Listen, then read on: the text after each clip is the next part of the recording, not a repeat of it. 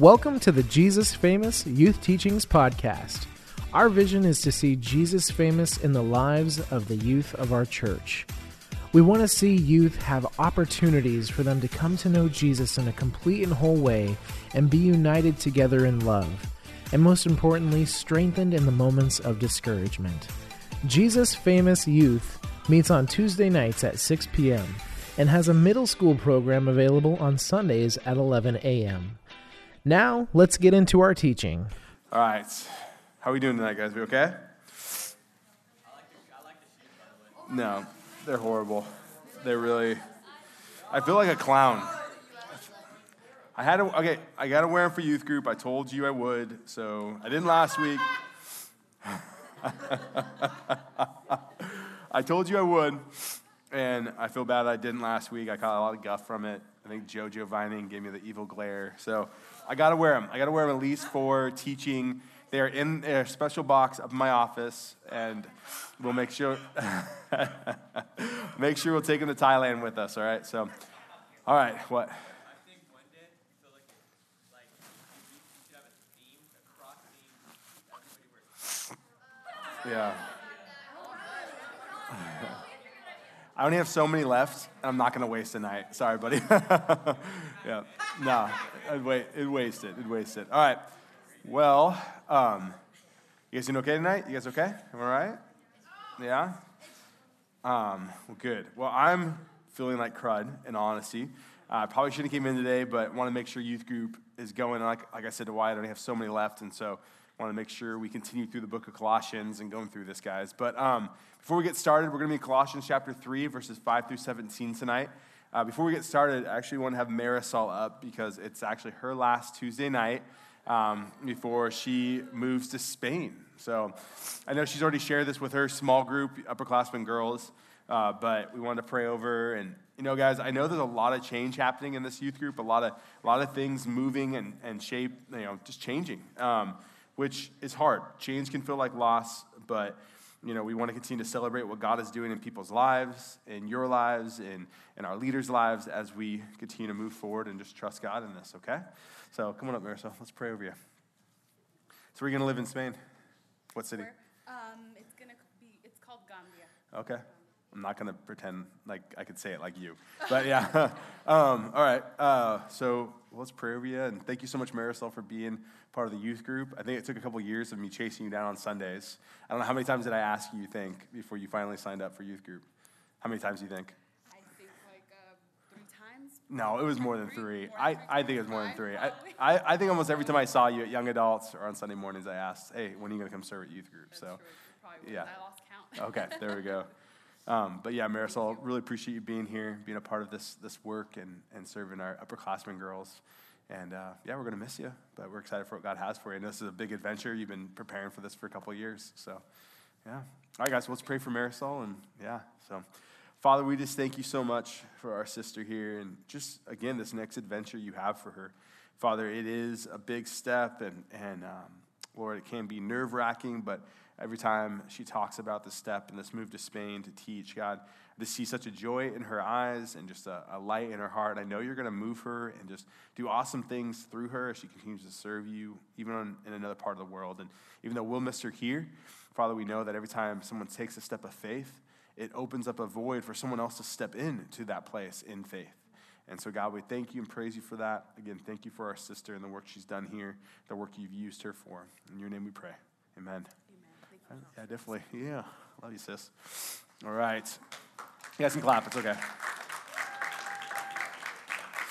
All right. I know, crazy. So much change, guys. So much change. But, it's kind of part of life, and God always has a way of moving through these things in really awesome ways. So hopefully you guys have a Bible, Colossians chapter 3, verses 5 through 17.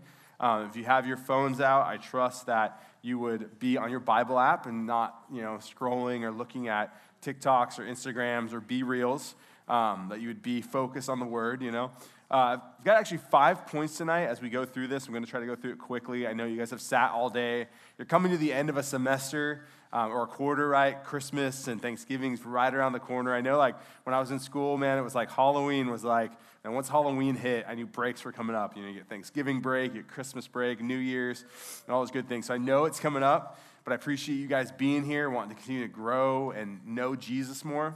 And so we're continuing through this teaching in Colossians. We started chapter 3 last week, verses 1 through 4, which mainly spoke on identity, right? Finding your identity in Jesus. If you remember, the whole kind of overview of chapter 3 is knowing the truth about Christian living invites us to live an ordinary life in an extraordinary way.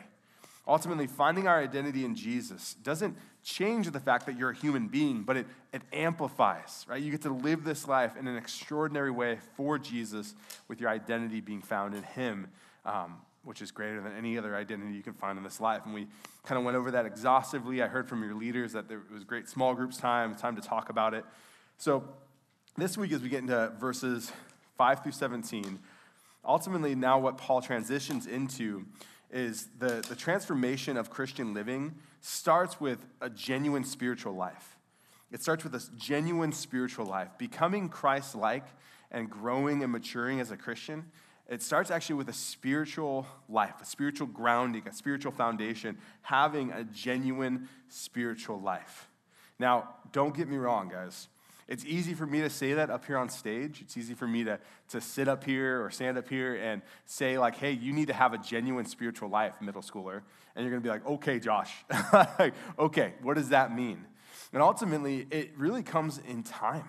I want to encourage you that a teaching like this, hopefully you're going to hear a teaching like this. You're going to read through Colossians chapter 3, verses 5 through 17 many, many times in your Christian walk.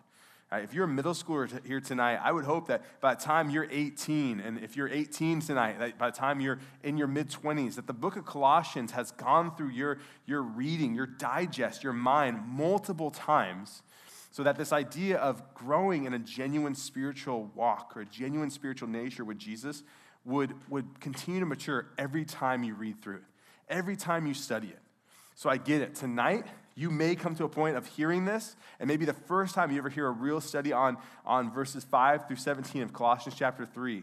But I hope that it would grow every single time. So tonight, you may be a little bit like this tonight. You know, you may be a little bit like, I don't know what I'm doing, but at some point, you know, I'm too afraid to ask, right? It's like there's a bunch of other Christians in the room. I'm not really going to ask because they all seem like they know what they're doing. Let me encourage you guys. No, the fact is, most of us don't know what we're doing, especially when it comes to our a genuine spiritual walk or a genuine spiritual nature with Jesus. It only comes with a maturing way. But I hope that you can leave a teaching like this and be more like this guy, right? You can do it wrong, but if nobody knows what you're doing, right? Only if no one else knows what you're doing. You know, as long as no one else knows that you're doing it wrong, and you can just kind of fake it till you make it, which isn't a great, Christian attribute. But at the same time, sometimes as Christians, we get to this point where it's like, all right, I'm going to hear this message tonight from Josh. I'm going to walk through my small group. I'm going to try to listen to my small group leader. I'm going to try to pay attention, take notes. I'm not going to get distracted by my friend sitting next to me. I'm not going to get distracted by my phone, but I'm going to let God speak to me. And hopefully you can walk out of here knowing a little bit more of what you're doing, even if maybe you're doing it wrong a little bit, which is okay.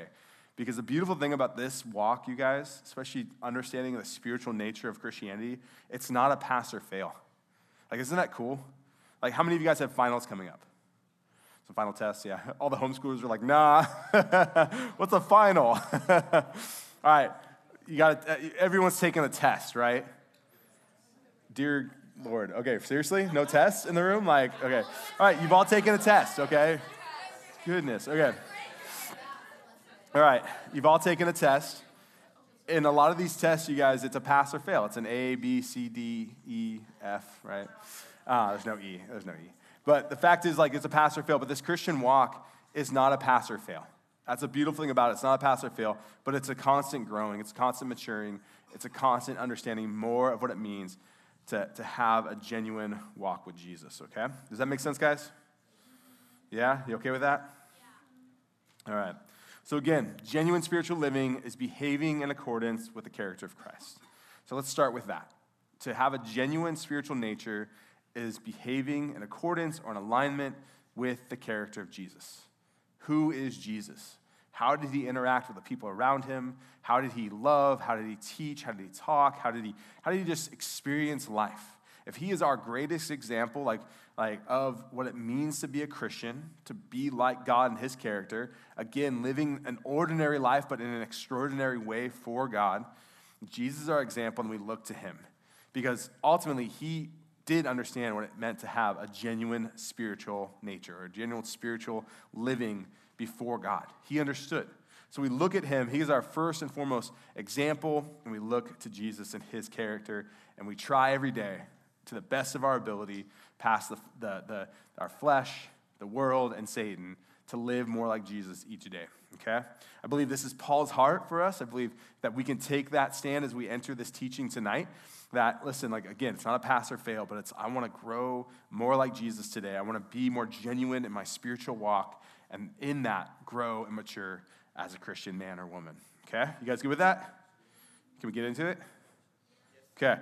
So let's start out verses 5 through 7 of chapter 3 again. Paul says, put to death, therefore, what is earthly in you.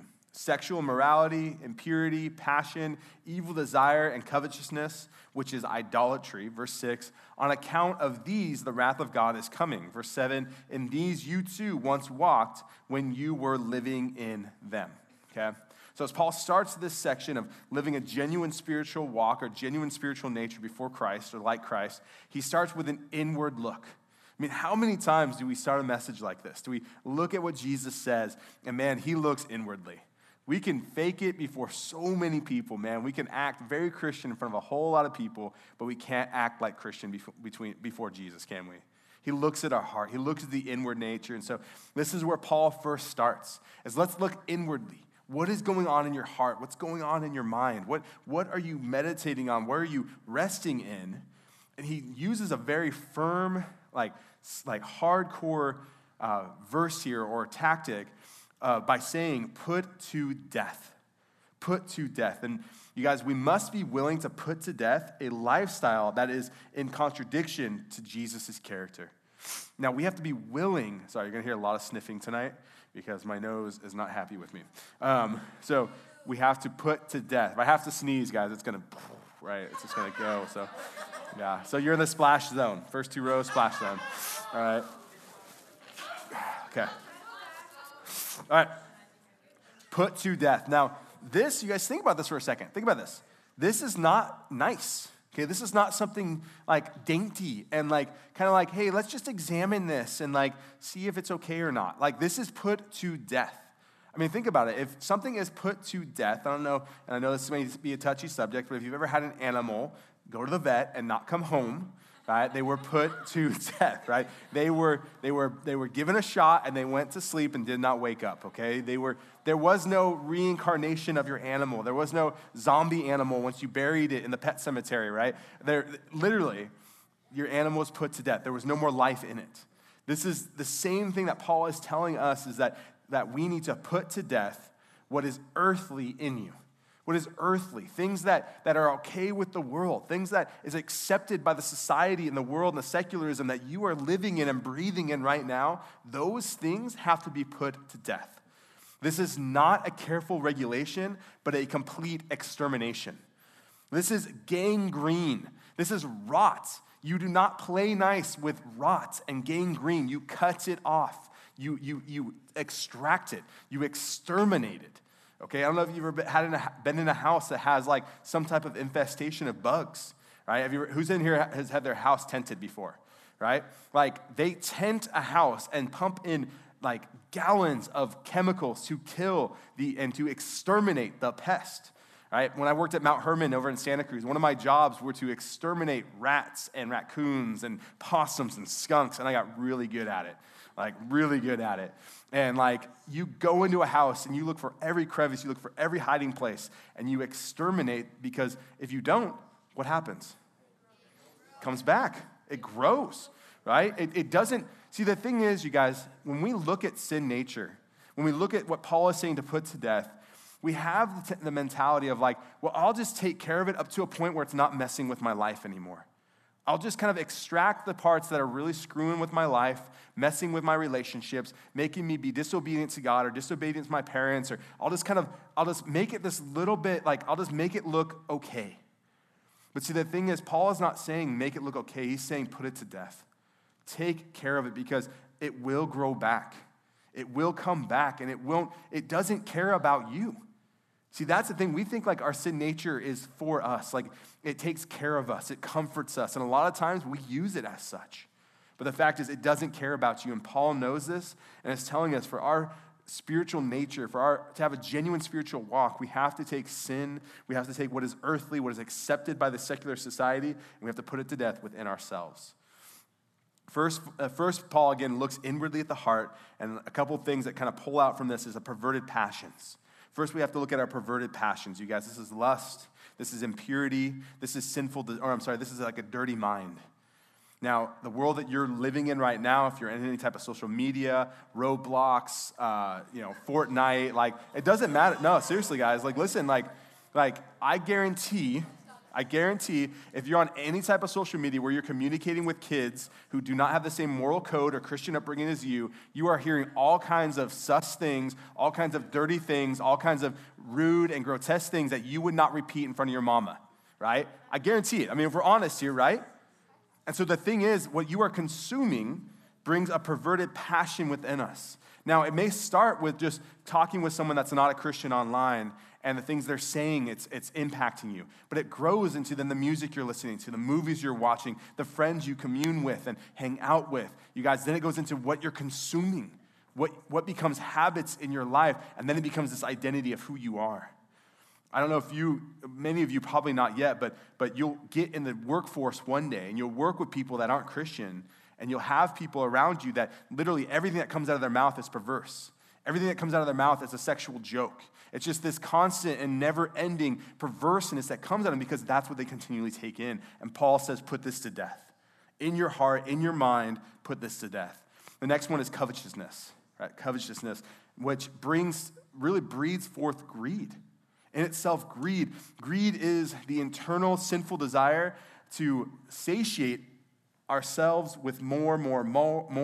Paul equates greed with idolatry, to act as if everything exists for us and to place ourselves in the place of God himself. See, what greed grows into is that everything is for me.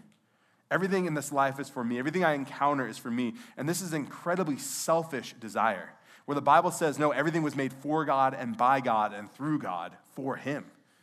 Yet what covetousness and what greed does is saying, I need more. It's never enough. And I put myself in God saying, I deserve it.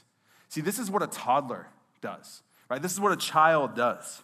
And a lot of you young men, it's like you start as a boy and it comes to this place of like, well, it's all about me. Mom's about me, dad's about me, right? I go to Little League and they let me hit the ball off the tee and I get to run to first base no matter what, right? But see, to become a man, right? To grow as a man, and ladies, I'll talk about you in a second here. So to grow as a man, you have to stop saying it's about me, but that I'm here to serve others. See, greed, covetousness brings us to a place of like, it's all about me. And I don't know about you guys, but I know grown men that still think it's all about them. And they can't serve. They can't serve their wives. They can't serve their children. They can't serve in their church. They cannot serve others because it's all about them.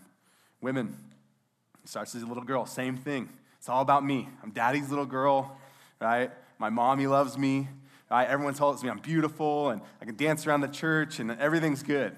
But it comes to a point where that's not cute anymore, right?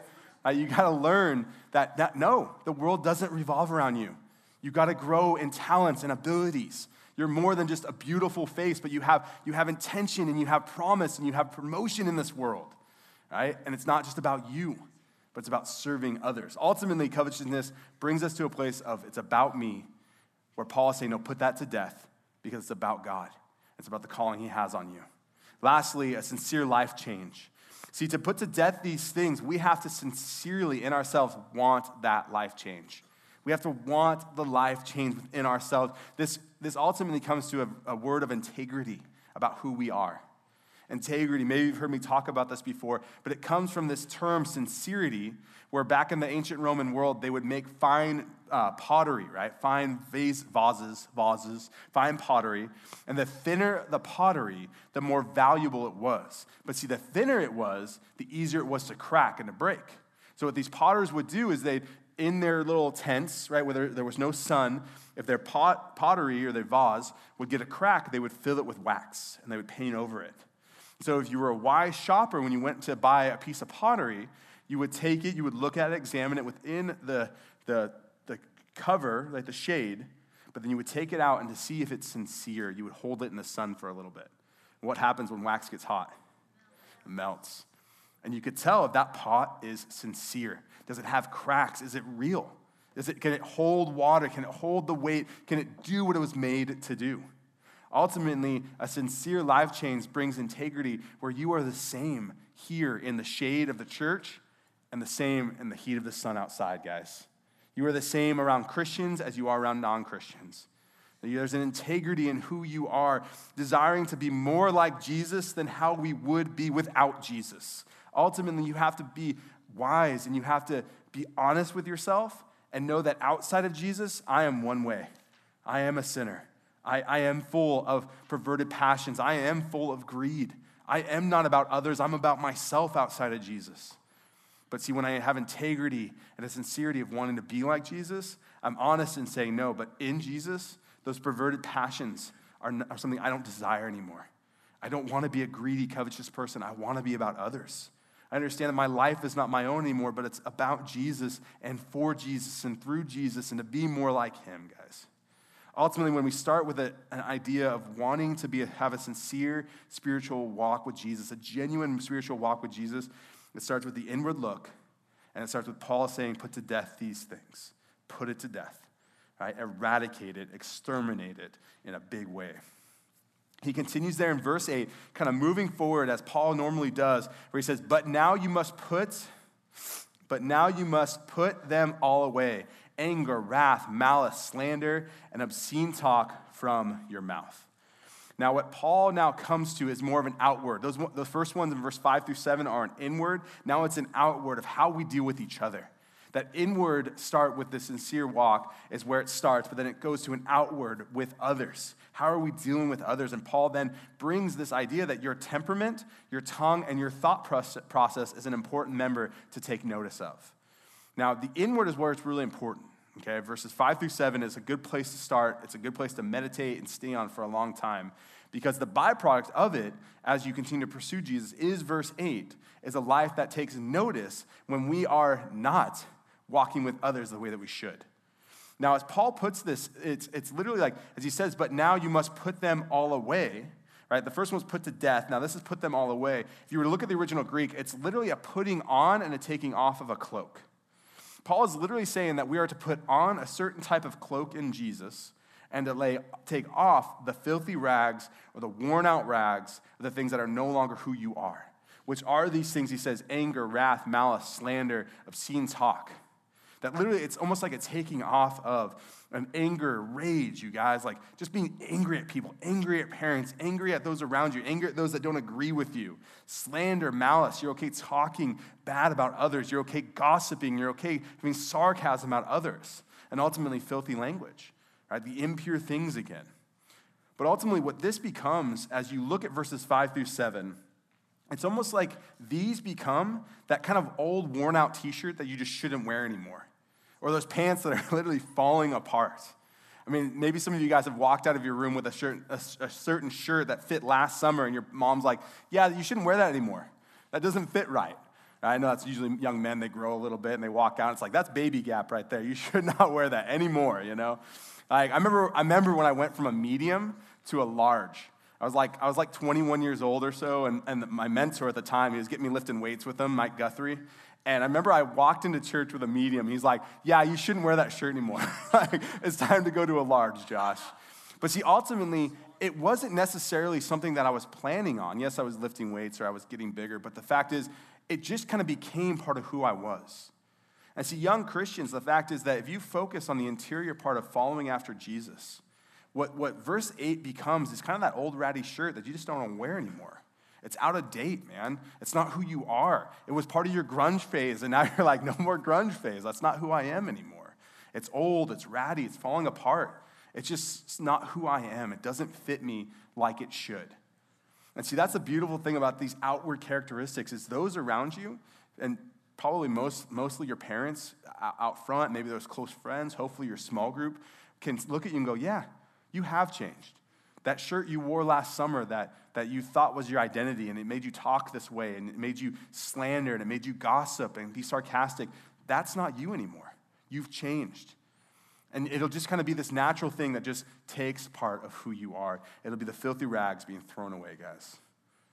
Now, this natural process then continues, as Paul says in verses 9 through 11, when he says, "Do not lie to one another, seeing that you have put off the old self with its practices, and have put on the new self, which is being renewed in knowledge after the image of its creator." Verse 11, "Here there is not Greek and Jew, circumcised and uncircumcised, barbarian, Scythian, slave, free, but Christ is all and in all."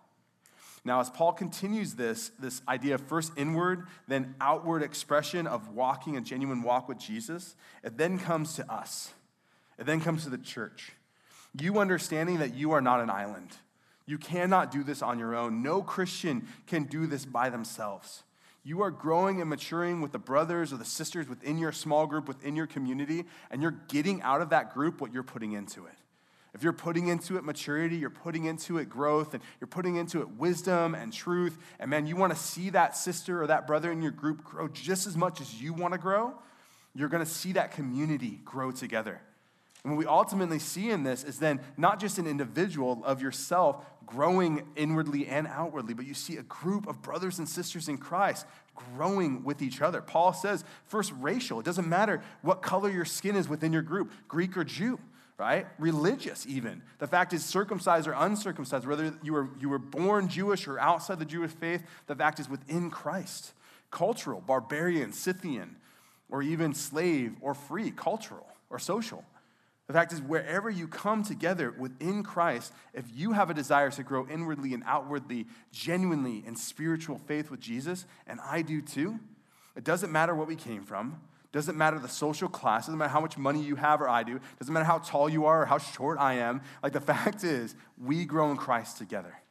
We grow in Christ together because all can come together when Christ is all and in all.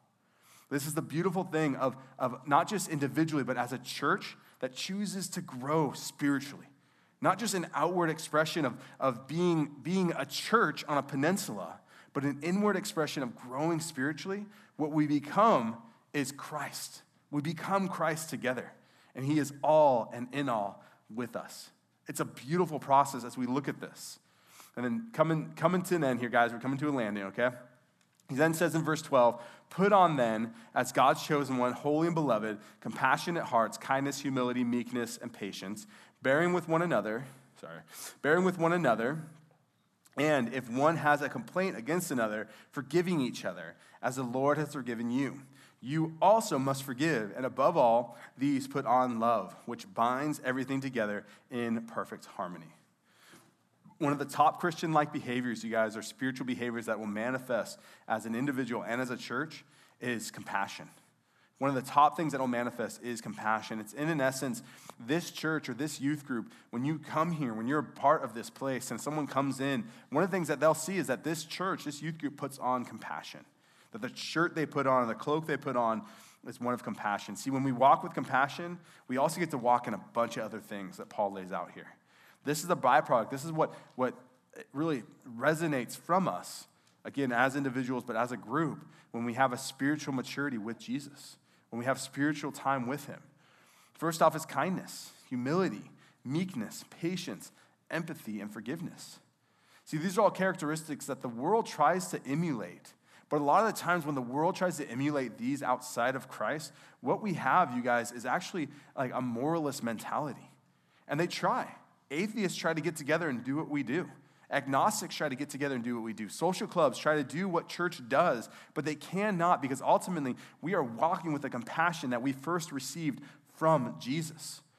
And not just that we received it from Jesus, you guys, but get this. Not just that you've received compassion or forgiveness or love from Jesus, but you have experienced the God who gives compassion. You haven't just received it from some far-off concept, and maybe mentally you understand, like, yeah, God gives me compassion for my sin and my brokenness, but see, walking spiritually with Jesus, you have now experienced, you have a relationship with the God that gives compassion, that is compassion. See, that's so much more than the world has. See, all these things someone can emulate outside of Christ, but see, without that love, experiencing that love from Jesus, they have just become a moralist person. They just become a moral person. That's why an atheist can be a moral person. That's fine. Every human being has a moral code. So an atheist or an agnostic or even a Satanist can be a moral person. But see, that's all they are. But in Christ, to experience, to receive that love from him, what we become, you guys, is changed. What we become is an example. What we become is a light to this world. This is where Jesus said, you are the salt of the earth. See, salt isn't just moral. Salt changes things. Try an In-N-Out fries with no salt, and then add salt. It changes things, right? Okay, it changes things. Okay, can I get an amen? Come on, guys. Okay? Love is the most important, but see, you only get to share that love when you've experienced it from Jesus, when you've experienced the God who gives it. Lastly, in verses 15 through 17, he says, and let the peace of Christ rule in your hearts, to which indeed you were called in one body, and be thankful. Let the word of Christ dwell in you, richly teaching and admonishing one another in all wisdom, singing psalms and hymns and spiritual songs with thankfulness in your hearts to God. Verse 17, and whatever you do, guys, whether you're hanging out right now with your friend, whether you go home and make a peanut butter and jelly sandwich tonight because you're hungry, whether you're on your sports team, whether you're setting up for your next Be Real, whatever it is, guys, whether you're rock climbing or you're playing football, whatever it is, he says, whatever you do, in word or deed, do everything in the name of the Lord Jesus, giving thanks to God the Father through him. Yes, guys, you can praise God and do it for Jesus' glory when you make that peanut butter and honey and banana sandwich. When I get sick, that is my no, seriously, I will eat peanut butter and banana and honey sandwiches all day. I don't know why. I get sick, and that's what I want, and I'm hungry right now. So anyway, no, I'm teasing. So the idea, though, guys, follow with me, is that everything you do is in Christ. See, being like Jesus will produce an outpouring in your life. It will produce an outpouring in your life. See, these now, as Paul finishes this section, it's what you get to experience in your life. As a Christian, as a spiritual-minded Christian, Baca, you get to experience these things in your life. First, peace. You have a peace that surpasses all understanding with Jesus, knowing that he has you, that he holds you, that he loves you. You've experienced that love, that you can have a thankfulness for the smallest things in your life. I mean, I don't know about you guys, but I have friends, and I just feel like people nowadays just know how to complain. Like our generation, you guys, like our world right now has like perfected the art of complaining. We're just so good at it. But see, as Christians, we can truly be thankful because we know the God that has given us all things. You can wake up tomorrow morning and just thank God that your heart is just beating blood and you did nothing about it. You can thank God that like you slept in a warm bed. You can thank God for the food in your belly. You can thank God for your parents and relationships, so many things, right? You also have a joy of the word. Now, the word made flesh is Jesus, but then also just God's word in your life. See, when we experience a spiritual relationship with Jesus, he speaks to our hearts. One of the things that made Thailand so real for me, as Eric and I met together after the trip and started praying about if this was really where God was sending us, is as I prayed, it was one of the times in my life that I've heard God audibly, and what he said to me was, Josh, you will not be the one who sends your family to Thailand, I will. And it was so audible, but see, I only would have heard that if I had a spiritual understanding and a spiritual relationship with my God, to where I could pray to him and I could cry to him, knowing that he hears me. Knowing that I have a joy for his word, for the Psalms, for how he speaks to us. And I heard his voice in that moment. We have a joy, you guys, of telling people about Jesus. We have the privilege of proselytizing Jesus. We have the privilege of telling people about our God, about our Savior, about all the things we just talked about, the life that we're called to live, this genuine Christian life that is so much more than just being a human being, but being one for Jesus, being one for the God that created you. We get to tell people about this God. We get to praise. I mean, I think we take for granted a night like tonight where we have Abby up here and Tim, or last week like Daniel Reed, and it's like we get to praise the God that created us. We get to take time out of a day, out of a week, and take 20 minutes and actually praise the God that created all things. Praise the God that holds the entire universe together. We get to praise him. I mean, who else gets to do that? And ultimately then wisdom. See, what a genuine spiritual walk with Jesus does, you guys, is it brings wisdom in your life. It brings understanding. You can no longer claim to be a fool when you walk with God. Proverbs says it. The fool says in his heart, there is no God. So then to say there is a God, and I have a relationship with them, not just a physical one, but a spiritual relationship with my God, then logically, that is not foolishness, but that is wisdom. That is understanding. That is an understanding of why this world is the way it is. That is an understanding when maybe some of your friends are talking about why did Hamas do what they did to the Jews?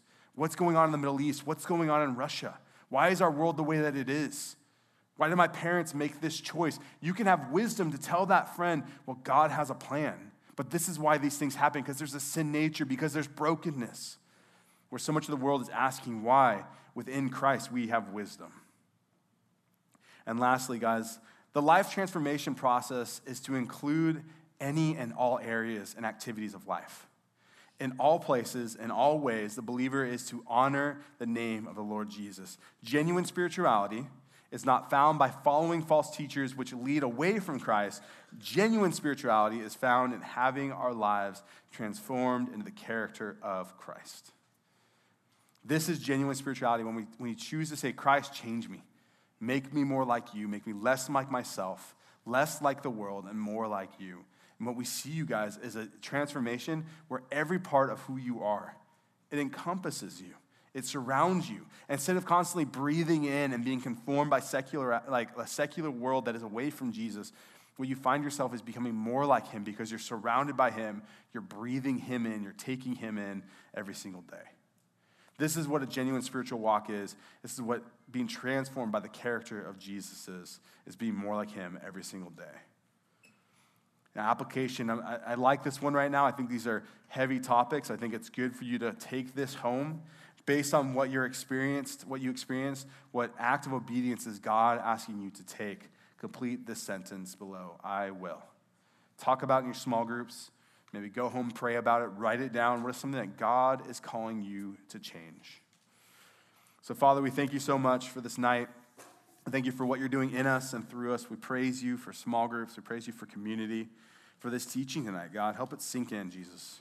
We give you glory. In your name, amen.